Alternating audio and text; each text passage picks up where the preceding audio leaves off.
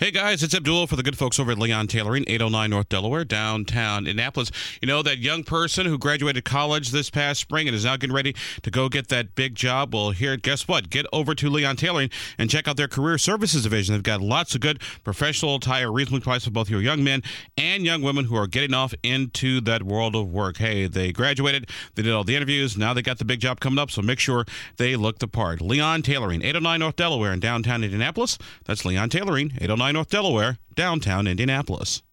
Happy to be at the end of the first half of this session, and as I've said before, also pleased that we got 4 of the 5 of our priority bills across the finish line, at least this half of the finish line, and talked about Senate Bill 3 and prior authorization last week. Happy to take more questions on that if you like, but I feel like we got some pretty substantive conversations today about a number of bills, and lots of things, lots of moving parts going on right now, and we're starting in the process now of looking at the House bills, although I'm still in the process of beginning to look at those and assigning those to committee, and I'll finish those over the next couple of days and spend a little bit more time with them because I really haven't spent much time with them yet.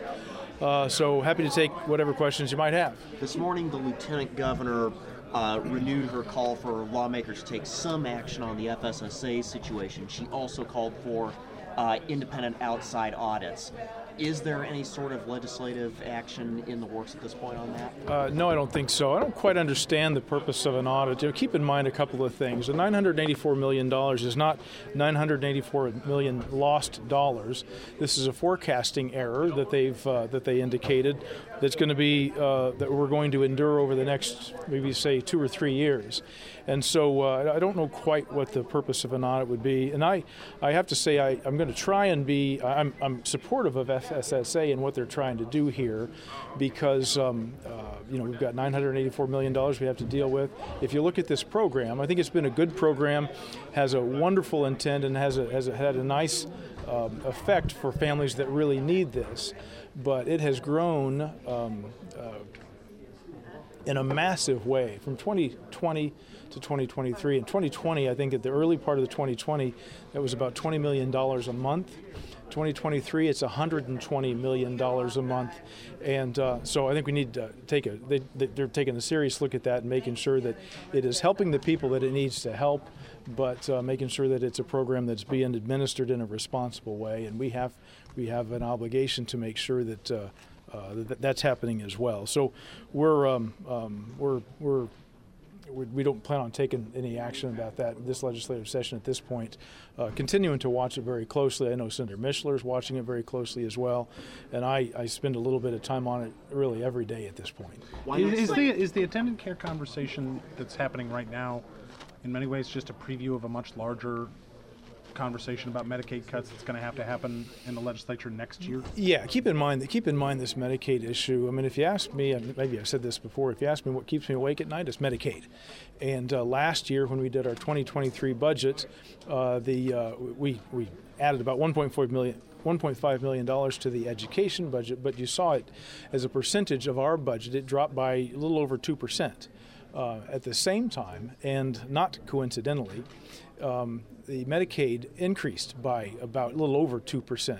So it will be the monster that eats our budget if we're not careful and we're not really serious about it. So we intend to be very intentional and very practical in how we address this, and we're going to watch it extremely carefully. And this is part of it, Brandon. You're absolutely right. Why not simply plug the hole with the budget surplus? We got about $3 billion. Yeah, how long does that last? If you're talking about $984 million, that's not the responsible way to do it. Can you explain the timing of how 1383 was dealt with prior to the halfway point, and can you maybe respond to some complaints that it was to kind of quiet public outcry about that bill? Well, so as I think I've indicated before, we from time to time we move House bills before the first half of this session. I can think of just last year we did it with Senate Bill 2, and the main reason for Senate Bill 2 was because we were it was a tax advantage for small LLCs to the tune of about $50 million across the state of Indiana, but it needed to get done so people could get their taxes filed. They still had to probably file extensions, if I had to guess. But so here, I had a conversation with the head of IDEM with regard to this a couple of weeks ago as this bill was moving through the House side, and it is truly a balance between IDEM and industry members around the state of Indiana. And he indicated that there's some complexity in trying to get this instituted if in fact it does pass, and the quicker that could happen, the easier they can get ready to go and be up to speed by July 1. And so that's the purpose for it. Senate Bill 202 would let you and Speaker Houston appoint trustees to school institutions, but not Democrats. They won't have, an appointee in that process. Do you think that's appropriate in a bill striving to find balance on intellectual diversity? So, keep in mind that these aren't and should not be political appointments. Senator Taylor talked from the microphone yesterday about the opposite of partisan is bipartisan. To me, the opposite of partisan is apolitical. What we need to find in these trustees are people that are really capable people who understand finance very well and who are able to run really large organizations that are really important to the state of Indiana. I have not, nor I think has the Speaker, advocated to get this responsibility, but there is some strong sentiment here, at least in the Senate side, that the legislature have some appointment to those boards. I've talked to a lot of the trustees and a number of the presidents, and they've expressed some reservation, but they've been very thoughtful in their approach, and we've tried to be thoughtful in our approach too. I think the initial draft that gave it to the Legislative Council created some challenges. This one maybe is less than perfect. The House will take a look at it and see, but whatever happens here, I will certainly be willing, as the statute suggests, to talk to Senator Taylor about that appointment. The challenge with giving an appointment to Senator Taylor and Representative Giaquinta is, the larger these boards get, the less effective they are. We find that here in the General Assembly as well. And so to the person, when I spoke to these universities, they were concerned about getting larger and larger boards. Some states have really large boards, and so we wanted to avoid that. You just passed out today the long-term plan for boosting public pensions, finally deciding on the 13th check versus COLA issue. You have coming over from the House Bill 1004, which is the short-term fix for at least this year.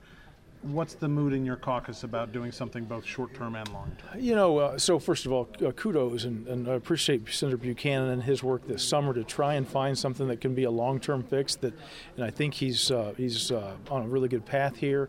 We have not really begun to talk about the House Bill 1004 and whether we're going to just do a 13th check this year.